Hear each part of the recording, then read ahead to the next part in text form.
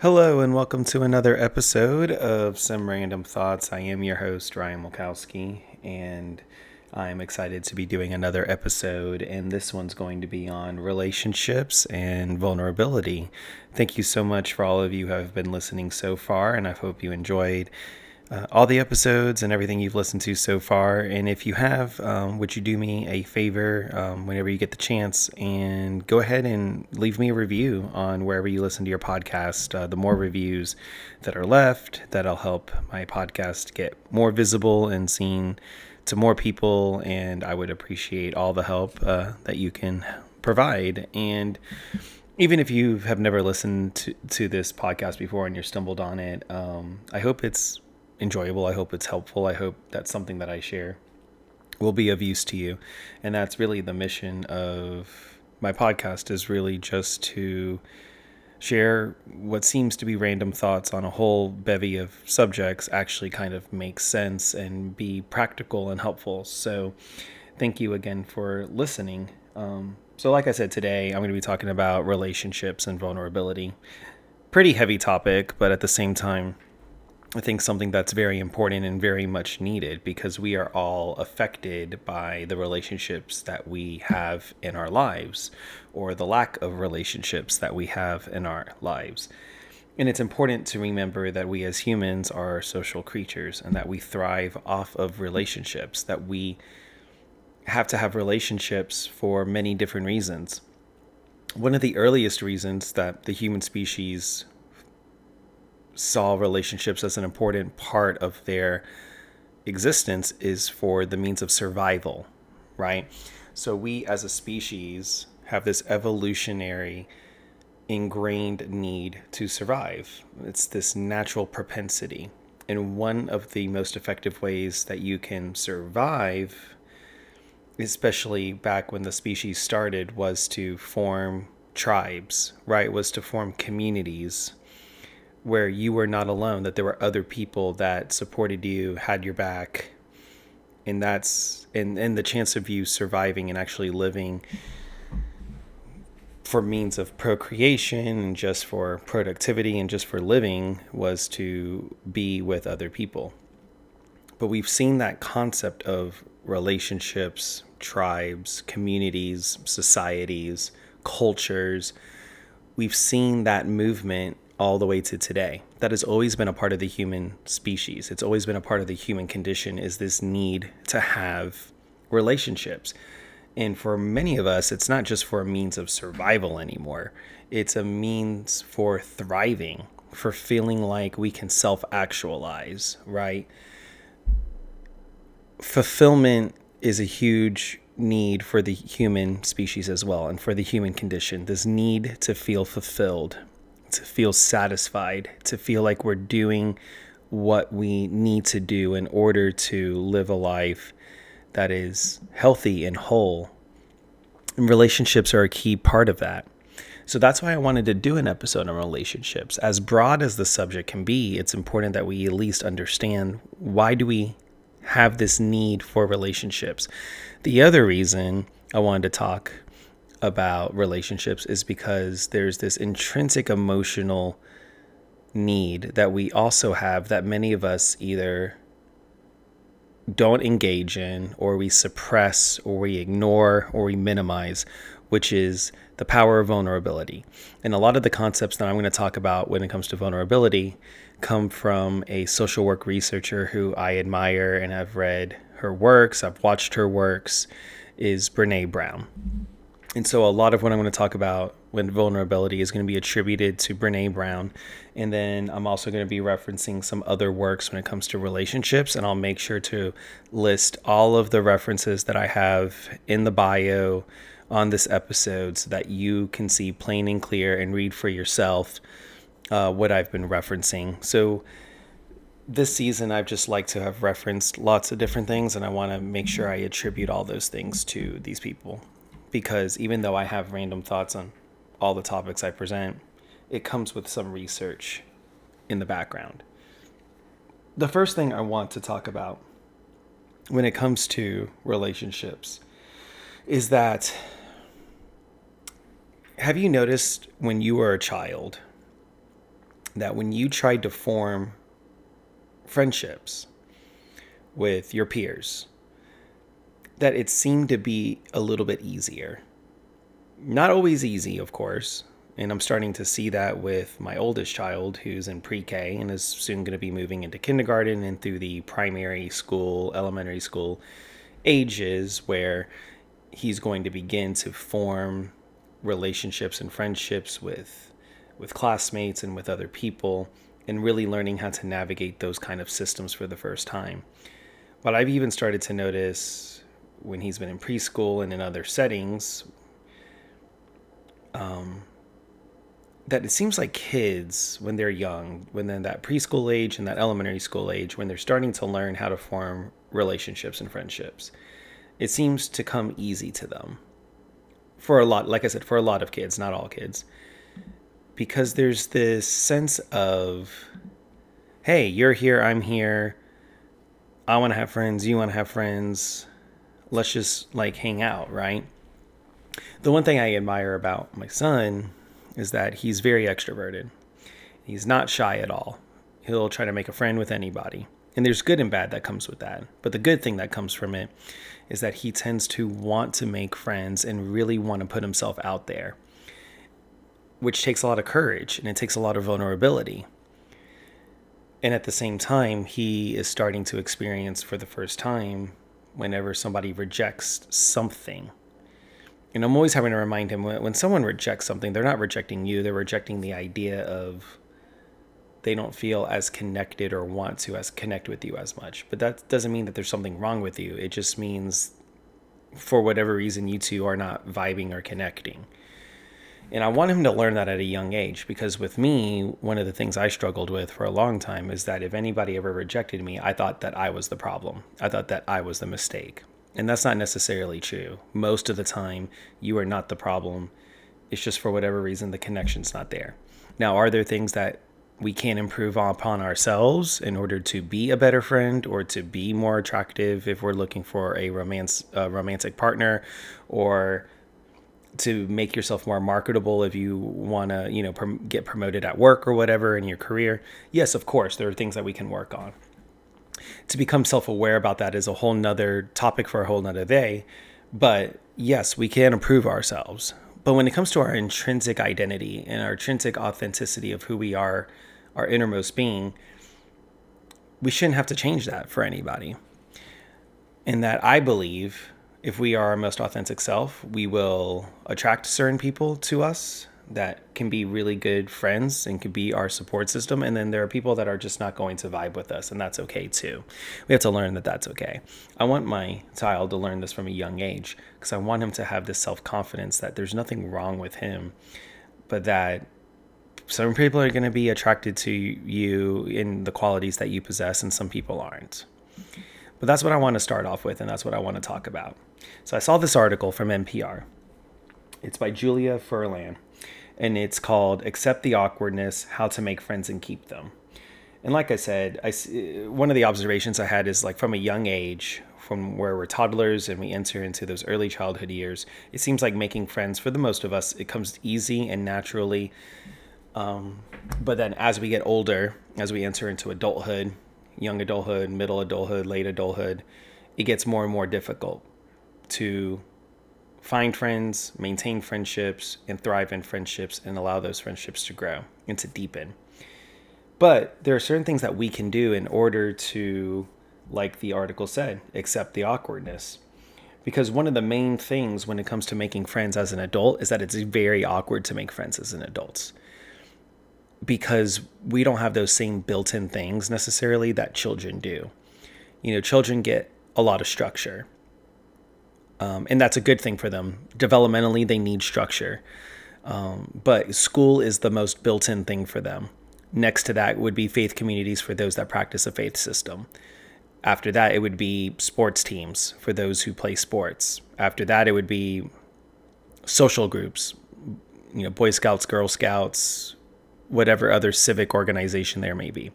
So there are built-in ways for children to make friends. And it seems like they have this intrinsic quality to want to make friends more easy. They're less awkward, most of them. As we get older, I feel like we get more and more awkward because we learn about the world, we learn about ourselves, we learn about others, we learn about all these things. A lot of us become cynical, a lot of us become reserved, a lot of us become cautious, a lot of us become introverted. I'm an example of that. I was somebody who was very extroverted when I was younger, and I'm pretty introverted now.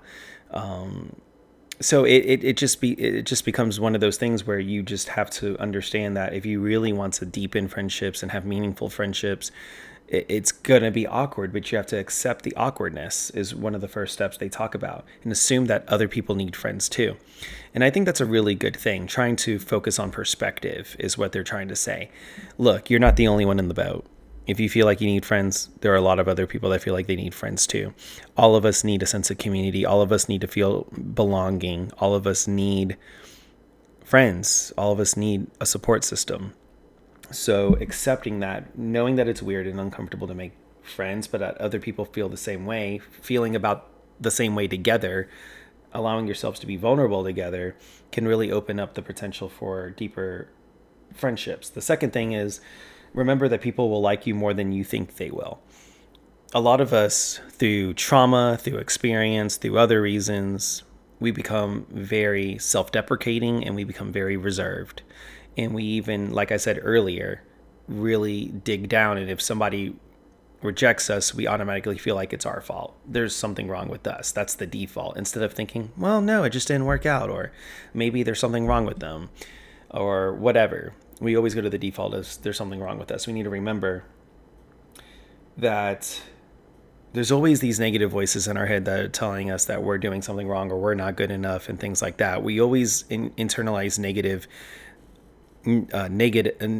narratives about ourselves more than positive ones. But we need to remember that people do like us more than they think you do. People like you more than you think they do. People like me more than I think I do. That they do like me. So it's just one of those situations where you have to really put yourself out there and go, you know what? I'm going to take a chance and I'm going to try to make friends. And if it doesn't work out, whatever, let me just move on. And if it does work out, great. But you, for the most part, if you're listening to this, I'm going to assume that you're a likable person. If you're not, then just take it for what it is and take the benefit of the doubt. But if you're a likable person, remember that you are a pretty cool person, and that you're not perfect. No one is, but you deserve to have friends and you deserve to have relationships and you deserve to be seen. Invest in activities that you love. So if there's an activity that you like, then try to engage in that activity. A lot of times when we see meetup groups being formed, community groups that are being formed, it's always around some common interest, right? I've seen this all the time in my work as a hospice chaplain and as a bereavement coordinator, and just working in hospice in general. When I visit facilities, especially whether it's assisted livings, independent livings, things of that nature, the good assisted living communities always have like activities, right, for the residents every day. And, you have your knitting club, or you'll have the chess club or the theater club, and then you have all these activities, right? And you'll start to navigate, oh, I want to go to this club, I want to go to that club. But we have these clubs, community groups everywhere, right?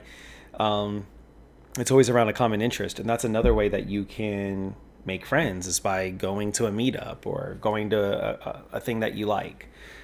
It's okay to treat friendship as seriously as you would dating. Having friends is one of the most fulfilling things that you can do. It's not weird to prioritize it. A lot of times we don't prioritize having friendships. This is a more common problem in males than it is in females, stereotypically. Females seem to thrive off of friendships and really value friendships much more intensely than men do. And typically that could be for a lot of reasons. If you're looking at traditional gender roles and all that, men tend to work, women don't, blah, blah, blah, blah, blah. That's not necessarily true today. We live in a much different world where things are much more nuanced and people are taking on nuanced identities about themselves. But if you were just looking at it from a stereotypically gendered, heteronormative perspective, that was kind of the reason why women valued friendships more than men do. But today, it's not really a gendered thing anymore as much. It's just we're all very busy. We all have lots of things going on, and it's really hard to prioritize friendships whenever you might have a family, you're working, you have other commitments, you're just trying to make it. But really having friendships is key. It's the thing that gets you to decompress, and it's the thing that if you're with good friends and you're with good people, it can be really nourishing and uplifting in the soul, and it can really make you feel connected. It can actually drive you to be a better person in many different ways. Being present. So to be a good friend, they list off some tips. Number one, listen and notice things about your friend. Don't make it all about you, right? If you're wanting to form a friendship, listen. Notice the things that your friend likes to do. Be present in their lives and care about what they want. Take notes. It'll help you remember conversations and allow you points of connection later. You can take the notes mentally and then write it down later if you have a bad memory like me. Number 3, remember the names of folks in your friends' lives. Ask to see a picture of the person they're talking about. Let's say your friend is dating somebody and they're really excited about it. Ask them about it. Inquire about it. Make them feel like it's important. Remember that there's been a lot of research done on friendships, and research continues to happen because we understand that friendships are important and that we need to continually foster these friendships. There's another article that I want to talk about how to build and maintain healthy relationships. And these go into more specific kind of relationships, specifically the romantic partnership. And the thing about romantic partnerships is that they're absolutely vital. And we're seeing a growing trend of people that are not in romantic partnerships. And it's not because people don't want to be in romantic partnerships. Honestly, the vast majority of people want to be in a romantic partnership. Another thing I want to mention is that romance doesn't necessarily equal sexual relationship. There are a lot of people that want to be in a romantic relationship but aren't sexual in nature. There are a lot of people that are sexual in nature but don't want to be in a romantic partnership. Those two things are not the same, and they don't need to be conflated. But usually in a romantic partnership, a lot of the times those people are also wanting to be in a sexual relationship and vice versa. So building and maintaining a healthy relationship, like a romantic partnership, is a daily year-round commitment. Another thing that we need to realize is that we need to get out of the traditional understandings of romantic partnerships. I like the term romantic partnership because it's not saying, it doesn't allude to anything specific. It doesn't allude to the traditional understanding of a monogamous relationship. It doesn't allude to the heteronormative relationship. A romantic partnership can really be anything. It could be a monogamous heterosexual relationship. It could be a monogamous homosexual relationship. It could be a monogamous queer relationship, non-binary relationship that are all monogamous. It could be polyamorous, in all of those things, in all of those sexual and gender identities as well.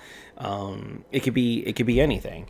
As long, and romance really kind of is different than like platonic friendships, for example, that we just talked about earlier. But one of the first things that we need to do in order to have strong romantic partnerships, however they look like, is we need to identify needs. We need to really talk to our partners about what their needs are. And we need to be honest about what our needs are. We have to have a meeting of the minds. Communicating those needs is incredibly important. Trying to have emotional compatibility is deeply vital in order for a relationship to deepen and to really be strong. We need to have emotional responsiveness. Okay. So if we're noticing something emotionally going on with our partner, whether they're feeling happy, they're feeling sad, they're feeling mad, they're feeling frustrated, they're feeling angry, they're feeling elated, they're feeling down, they're feeling whatever they're feeling, we need to be attuned to our partner's needs. And our partner needs to have the vulnerability to be able to share those needs. But we also have to respect whenever they don't want to share those needs. But we still need to be able to check in with them from time to time on a frequent basis to see how they're doing. The second thing is you have to make time for each other. And I'm speaking for somebody who is having a more and more difficult time with this ever since having children, but that's not an excuse. I want to make time for my wife, for my spouse, for my partner. Why? Because as we get older, life gets busier, you have children or you have other commitments. It's difficult to maintain the spark in that relationship, to maintain the love and the joy in that relationship. But staying connected, whether it's going on date nights, doing one-on-one time, just talking to each other, doing check-ins whenever check-ins are more convenient, whether it's at night, whether it's in the morning, just having one-on-one connections that are not necessarily distracting, but are just you and your partner talking to each other, spending time with each other is key. If you're not spending time with your partner is going to feel neglected over time. That's just the way it is. We need to have connection. Connection is key for thriving, healthy relationships. The third thing, listen with full attention. This can be hard for me too. I need to learn to listen with full attention. You can't listen with full attention, and I know people are going to argue with this, but it's absolutely true. You cannot listen with full attention while you're distracted. You need to make eye contact. You need to listen intensely. And you can't do that while you're looking at your phone. You can't do that while you're watching TV. You can't do that while you're doing any kind of task or activity in the house. You need to listen with full attention. And the thing is, listening is different than hearing. The hearing is audible noise going into your ear, being translated by your brain. That's hearing. Listening is not just hearing, but actually deciphering what that person is saying, processing that in your brain, interpreting that in your brain, and then relaying that back to the person in a way that makes that person feel heard, that they feel listened to, that you're understanding what they're talking about. Those are the keys to true listening. There's a process that a lot of people in human services fields learn in their training, whether it's to become a chaplain or a social worker or a psychologist or a therapist or whatever, and it's called active listening. Active listening is a skill that is learned by somebody in order to understand best what the other person is telling them. So if you have a good therapist, your therapist is going to do active listening. They're going to hear what you're saying, and they're either going to relay it back to you in a different way. They're going to relay it back to you either by phrasing what you said differently, by maybe asking a question for curiosity or for elaboration, things like that. So you need to listen with full attention. The next thing is you need to speak your mind. If you're going to be in a romantic partnership and you're going to deepen the relationship, you got to be honest with your partner. If you can't be honest with your partner, who can you be honest with? Not many people. You need to model that in your romantic partnership. If you can't speak your mind, if you can't be honest, if you can't be vulnerable, if you can't be true to who you are, your romantic partner is going to know that and is going to understand it, and it's going to be difficult for them. You have to create healthy boundaries as well. Boundaries can materialize in many different ways. Don't lose yourself, and don't lose the importance of creating joy and time for yourself. This is one of the hardest things to do. I would think out of everything, this is one of the hardest things to have to do. I can tell you from experience as a hospice chaplain and a grief counselor for several years, and then before that being a pastor, and before, just so always working with humans my entire life, and being in my own relationship with my partner and my wife or spouse, whatever you want to call her. I call her my wife most of the time. It can get really easy when you're in a romantic partnership to become really codependent with your partner. Your partner is going to be your most important person in the world. They should be. If they're not, there's something wrong there. But they should be the most important person in your life, your romantic partner. And if they're not, that says something about the relationship. But there's also something to be said about the relationship when they are the only significant person in your life. If you don't have friends outside of your romantic partner, if you don't have strong connections with people outside of your romantic partner, you will develop this propensity for codependency. And codependency can be really, really painful, especially if, God forbid, your loved one dies.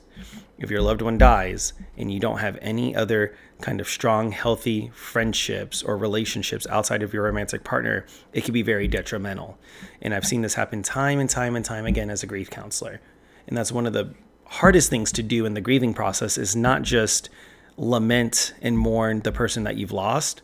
It's you lose everything else that's connected to that person. There's a major void that happens that you have to try to reconcile, and it can be very difficult. So those are just some tips on how to build and maintain healthy relationships. And the last thing I want to talk about is daring to be vulnerable. Vulnerability is one of the most difficult things you can ever engage with in the human emotional landscape, okay? Vulnerability is very, very raw. It's very honest. It's very visceral. It's very exposing. The word that keeps on coming to mind when I think of vulnerability is exposing, exposition, just kind of opening up yourself, opening the most inner part of yourself to somebody else. Vulnerability is really, really scary, really nerve-wracking. You can have somatic reactions to vulnerability, like feeling nauseous or just feeling jittery or feeling scared or anxious. Vulnerability is, according to Brené Brown, is the core, the heart, the center of meaningful human experiences. She goes on to say in her book, Daring Greatly, vulnerability is uncertainty, risk, and emotional exposure. And that when we think of times that we have felt vulnerable or emotionally exposed, we are actually recalling times of great courage. So one of the things about Brené Brown is that she links vulnerability and courage together. There's this misnomer that if you're vulnerable, you're not courageous. We look at courage as just pure strength, like, oh, I'm strong and nobody will get to me and I will not expose myself to anybody. And I'm going to be this like very rigid, strong, unfeeling person. No. Courage is letting yourself out in the open and being exactly who you are in every single way, shape, and form, and being as authentic as possible, and you doing you and not caring about what anybody else thinks necessarily about who you are authentically. That's courage, and that's vulnerability. But vulnerability, according to Brené, is the birthplace of love, belonging, joy, courage, empathy, and creativity. It just really houses the emotional human landscape, according to her. And if we can be vulnerable, a lot of the other emotional experiences that a human can have can also flourish and blossom in vulnerability. If we can't engage with vulnerability, a lot of the other emotions that we can experience as a human may not come to pass. So a lot of times we avoid vulnerability because of things that I've said, like the somatic reactions, feeling shame, fear, uncertainty about what's going to happen if we're vulnerable. Sometimes that if we get vulnerable, we can get burned, we can get rejected, and that makes us feel really, really awful. This idea of perfectionism, that if like we don't present ourselves as perfect, that people are going to judge us, or people won't trust us, or things that are good might not come our way. But a lot of times what's happening is that we're just imagining the worst case scenario every single time. And that's leading us to not wanting to be vulnerable. But we have to stop imagining the worst case scenario. We have to trust that being vulnerable in the end is a good thing. It's a net positive for us, and that it makes us a better person. It's going to make people around us better too. And then Brené closes with saying, without vulnerability, there is no love, no belonging, and no joy. So we have to learn to get comfortable with vulnerability. And really quick, here's some tips that Dr. Brené Brown shares. 1, recognize that facing vulnerability takes enormous courage. 2, let go of the constant worry about what other people think of you. 3, if you're feeling overwhelmed, focus your attention gently on your breath and the sensations in your body. And then return attention to the task at hand. And 4, don't worry about being perfect. In fact, don't even consider it, because no one is perfect. So give it up. And the more you give up impossible ideals, the better. So wonderful, wonderful tips from Dr. Brené Brown, one of my favorite humans of all time. And if you don't know who Brené Brown is, please look her up. She's got several books. Some of my favorite books are Daring Greatly, Braving the Wilderness are my 2 favorites, but she has a lot of other works that you can feel free to check out. And she also has a couple of specials. I think she has one on Netflix, The Call to Courage. She has one called Atlas of the Heart, based on her newest book that's on HBO Max. And then she has the famous TED Talk on vulnerability that you can look up on YouTube. So she's one of the best. Go look her up. You won't regret it. She's amazing. And no, I'm not being sponsored or endorsed by anybody. These are just genuine people that I like.